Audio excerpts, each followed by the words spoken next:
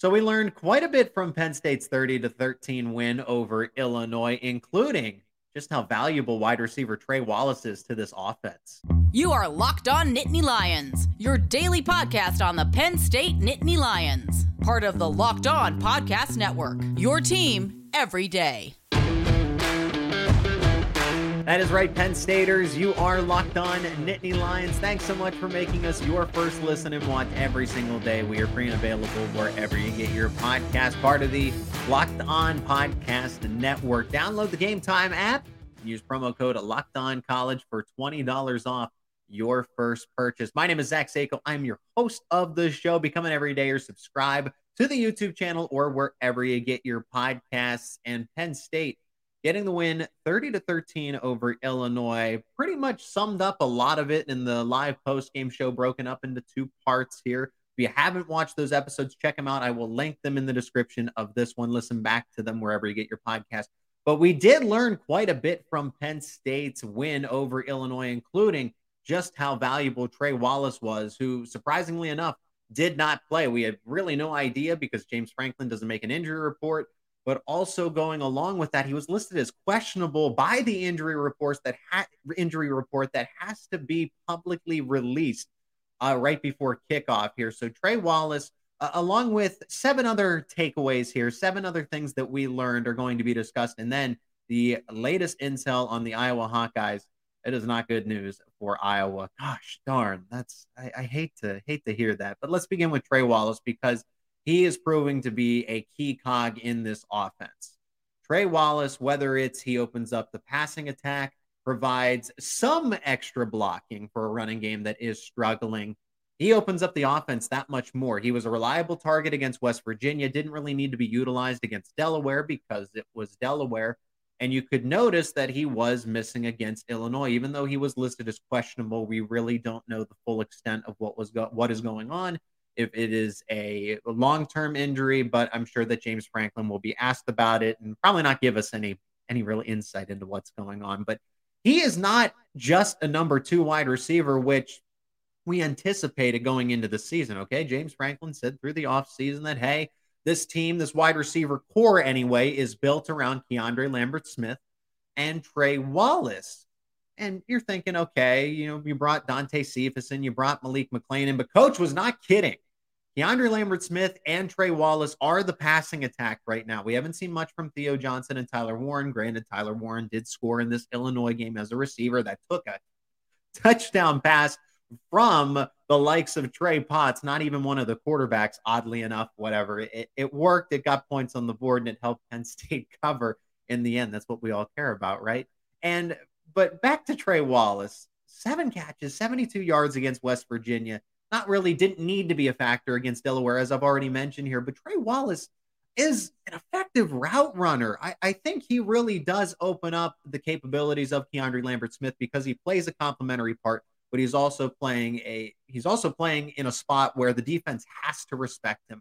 James Franklin also mentioned that Penn State can cycle back and forth, that KLS doesn't have to be necessarily just the X, and Wallace doesn't have to be just the Z. You add that element of surprise where you have either of them switching spots, where one's the X wide receiver and one's the Z on any given play. So you really don't know. You don't know, and then you might line your second or third best cornerback up on Wallace, who becomes the number 1 wide receiver on that play. So what I'm getting at here is Wallace is significantly more valuable to this Penn State offense. It showed because the aerial attack did suffer. Drew barely got to 200 yards. He was 16 of 33, was kind of looking for that next option. And James Franklin has told us that all along, that when it comes to the wide receivers, it's Keandre Lambert-Smith, it's Trey Wallace, and then it's just a bunch of other guys.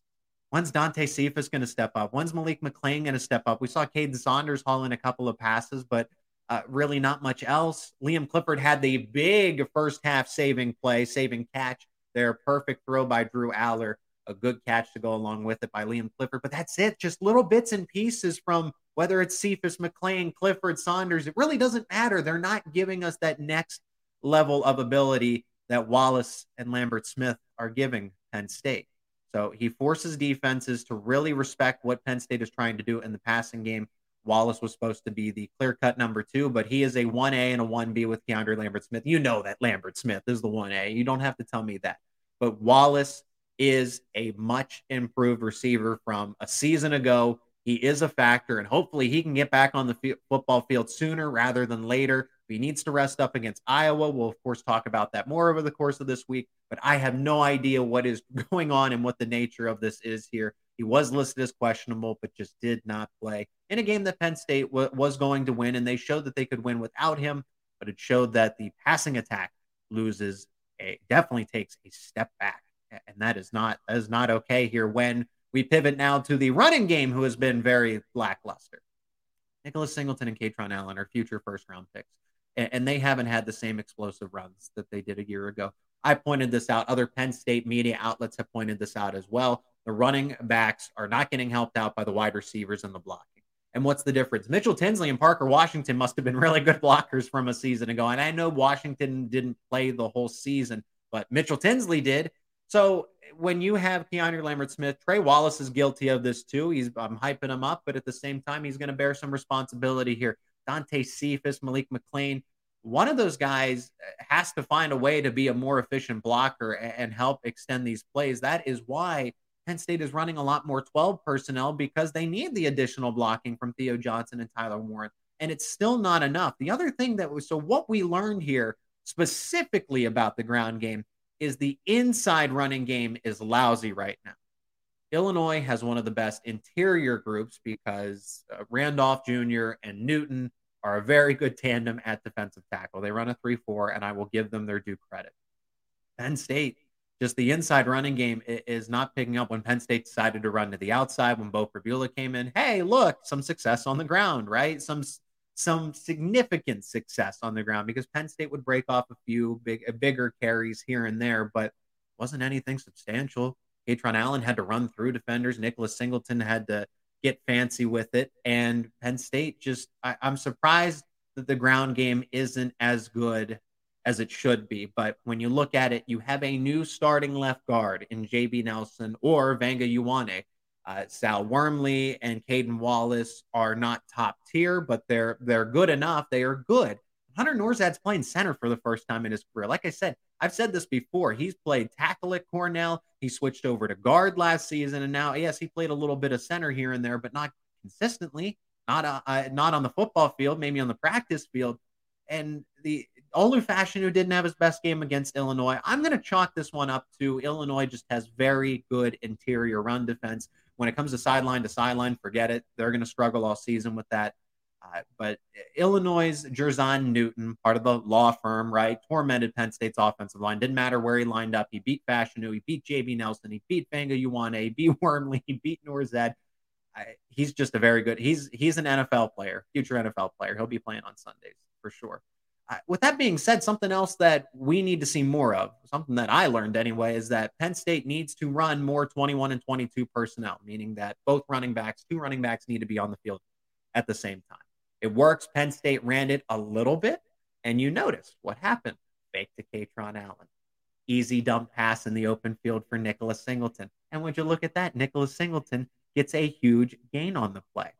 It's going to happen more. I think this is something that is stashed in the back pocket for the likes of Ohio State, Michigan. I don't think you needed him anymore against Iowa. This is another game that I'm very confident that Penn State wins and covers. Those are upcoming conversations. I don't want to get ahead of myself here. But Penn State, just to add another dynamic and maybe build some more confidence in the running game, use Singleton and use Allen in the same formation. Get them on the field at the same time. They're arguably your best offensive players overall, period. Yes, with due respect to Drew Aller. But those three guys all in the backfield together, Aller, Allen, Singleton, your top three players in the offense. And I think you can get a little more creative with that. I mean, Singleton was the leading receiver with 49 yards because of that exact formation. But the offense I'm not going to just complain about the offense the entire time. The fourth thing that I really learned, and something that people need to give Drew Aller a little more credit for, granted the level of competition between Illinois, West Virginia, and Delaware, he still doesn't have a pick. He still doesn't have a fumble. Drew Aller is playing well beyond his experience as a true sophomore quarterback. He's been efficient. He's been effective. And the best part is he's not putting the football in harm's way other than a dropped interception against West Virginia, but it was a dropped interception.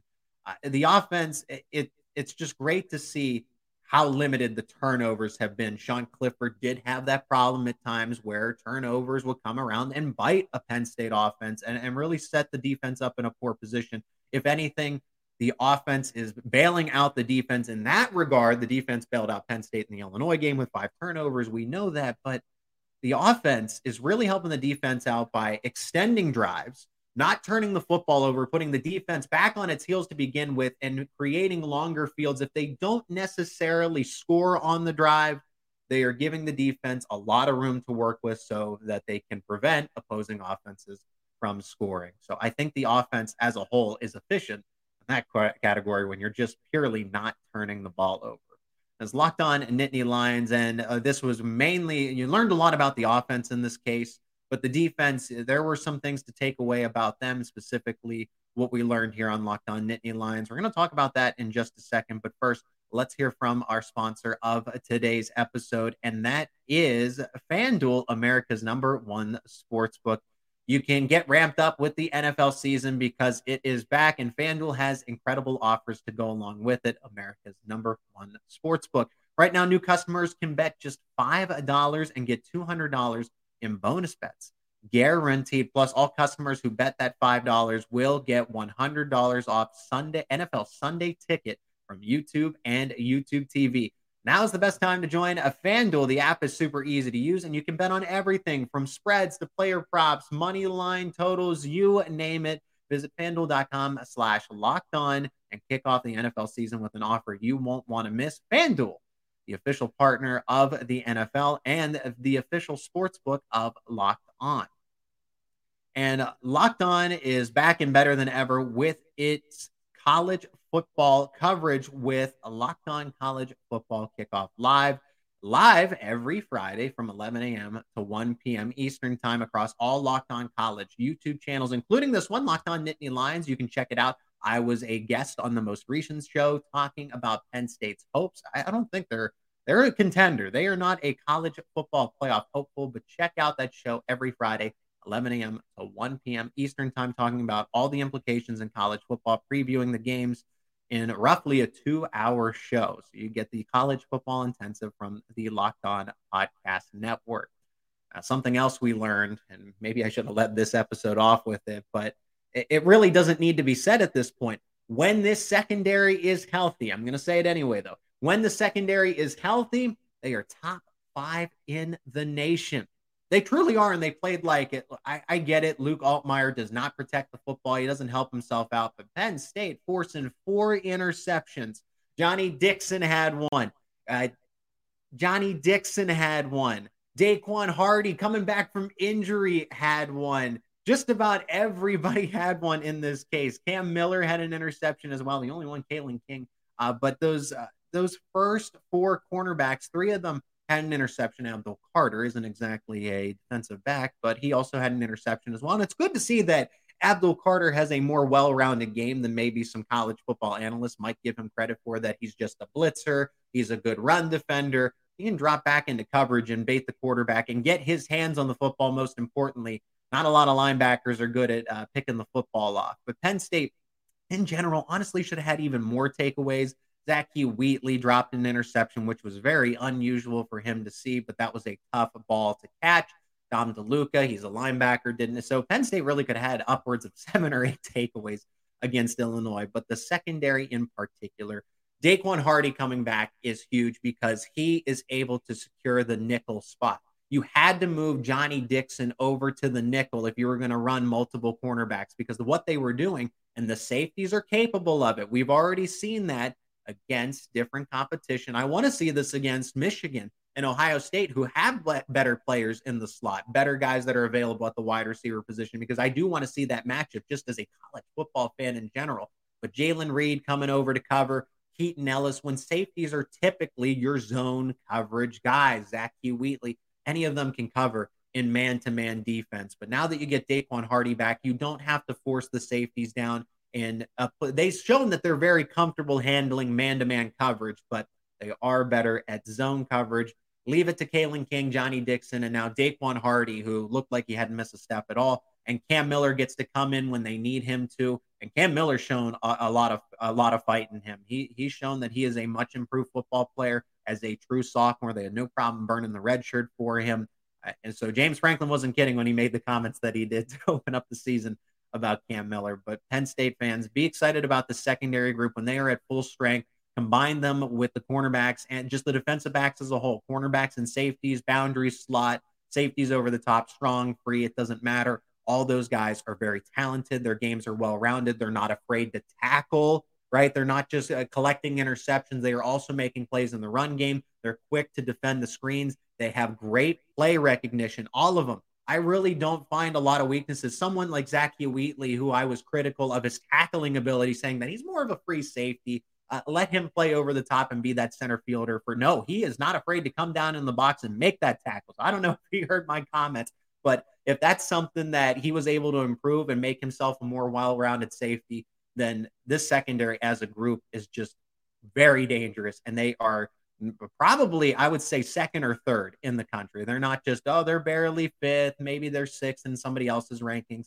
I would say they are second or third. And it's really hard to find another secondary that Alabama secondary, maybe SEC bias, right? But Penn State secondary at the end of the season might end up being number one overall. It's crazy to think because position groups at Penn State have always been top 10, at least recently. Not like this. We're seeing a different kind of secondary that just has all the talent in the world. Another thing we learned, and this was something that we predicted, we talked about, we speculated, but now that we've seen it in person, this Illinois team is just not good. They do have some bright spots, really mainly just the one bright spot in Johnny Newton. But other than that, they are not a good football team. They're not a deep football team. They don't do what the system of Brett Bielema normally does, right? And Brett Bielema's teams are ground and pound. They at least try to sport a stingy defense. But I think because the offense is so poorly constructed for this season for the Fighting Illini that it doesn't do any favors to the defense. The defense is on the field too much, and that's why ultimately Penn State was just able to wear them down as much as they did. This isn't your father's Brett Bielema team. I've said that already, and I'll say it again. And Luke Altmaier, a good acquisition from the transfer portal. He's a solid quarterback. He has arm talent.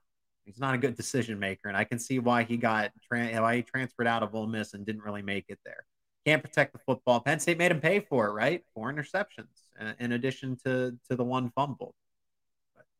Illinois, you can't chalk this up as this really, really high-profile victory for the Nittany Lions. They went in, they took care of business, but Illinois isn't something that's going to give them a lot of street cred moving forward at the end of the season. They are going to have to beat Ohio State. They're going to have to beat Michigan if they really want to make this season worthwhile. But you check your box. You win your game, you stay undefeated, and you win it.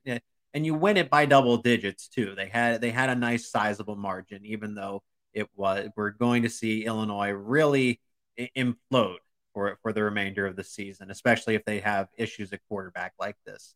A couple more things that we learned about, just some simple observations from the special teams, right? Special teams, no glaring issues. Special teams just in general looked better. But the two things that we learned, the kicking game is finally secure. Thank you, Alex Felkins. Sanders Sahaydak, at least initially won this kicking battle, but Felkins has really settled in, has the prior kicking experience at Columbia, I might add, at Columbia University. So Penn State able to find a nice addition out of the transfer portal to come in, take over the job. And he was 3 for 3 and converted all his PATs that were not blocked, had the one blocked kick. And for what it's worth, Johnny Newton was the one that blocked that as well. So he, like I said, just tormented Penn State all day long on the interior. I'm glad that Penn State doesn't have to face him specifically anymore. And this was the last thing, the 8th thing that we really learned from this game is that Caden Saunders is actually the starting punt returner.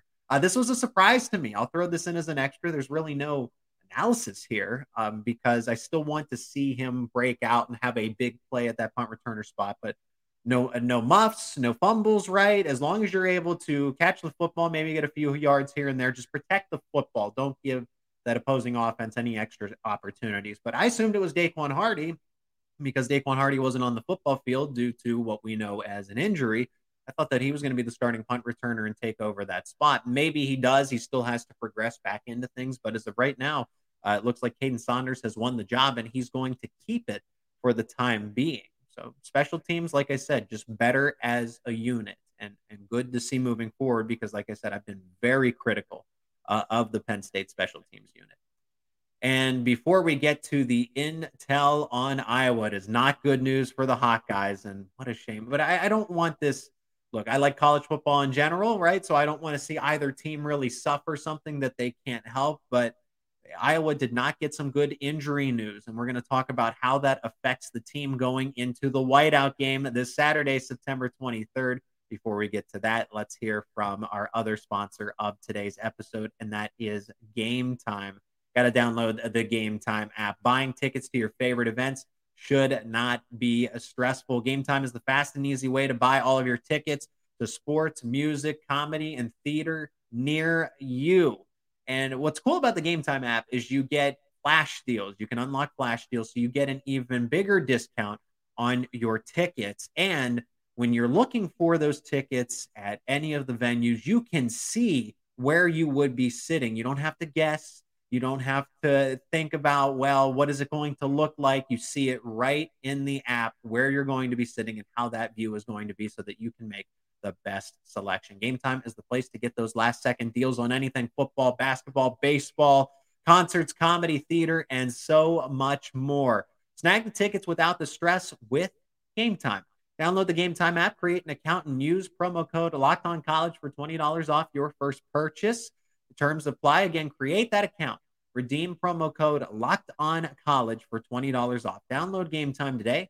Last minute tickets, lowest price, guaranteed.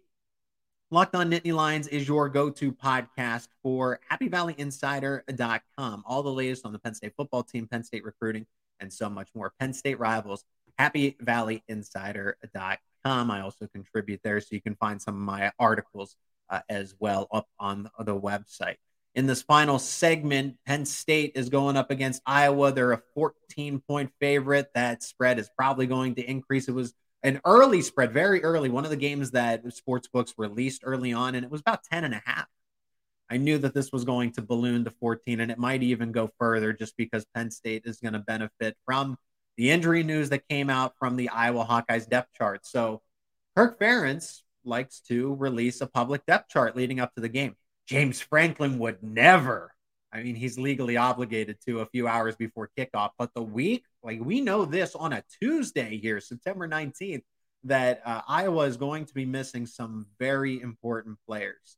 One of them is tight end number one, the starting tight end. And we know Iowa, they like to use their tight ends in their offense, and they have been very good at developing tight ends and sending them to the NFL. Luke Lachey is not only out for this game, but it's being reported that he's out for the season. He is their leading receiver. He's tight end number one. He's kind of the do-it-all target for Cade McNamara. Like I said, Iowa values tight ends in their offense, a Brian Ferentz offense, which is already poorly constructed to begin with, but it seems like they really favor the tight ends. So that is not good. Now, Eric All, who is one of the other leading wide receivers, and that tight end number two, who is talented, transfers over from Michigan to go along with McNamara, who is also a Wolverines transfer. He's going to become that made tight end for them. And good chemistry has already been built with McNamara because All and McNamara played at the same time at Michigan, and it felt like they were a package duo going to Iowa. So we'll see if that chemistry is still there when they're going to have a lot more responsibility on their plate against Penn State, but just moving forward in general. And then to the running back. So Iowa needs the ground game to help set up the play action pass to get the football to the tight ends. Well, Caleb Johnson and Jazz Patterson are also missing from the depth chart. That is your number one and number two running backs for the Hawkeyes. And then now there's LaShawn Williams, who has stepped up as running back number three, and he has 164 yards to this point. He's the leading rusher. There's a caveat to that. He's let's add some context here because 145 of them came against Western Michigan in the last game where a lot of garbage time and Iowa blew them out. And Williams was able to capitalize on that. So 140 yards. He had 19 entering last week.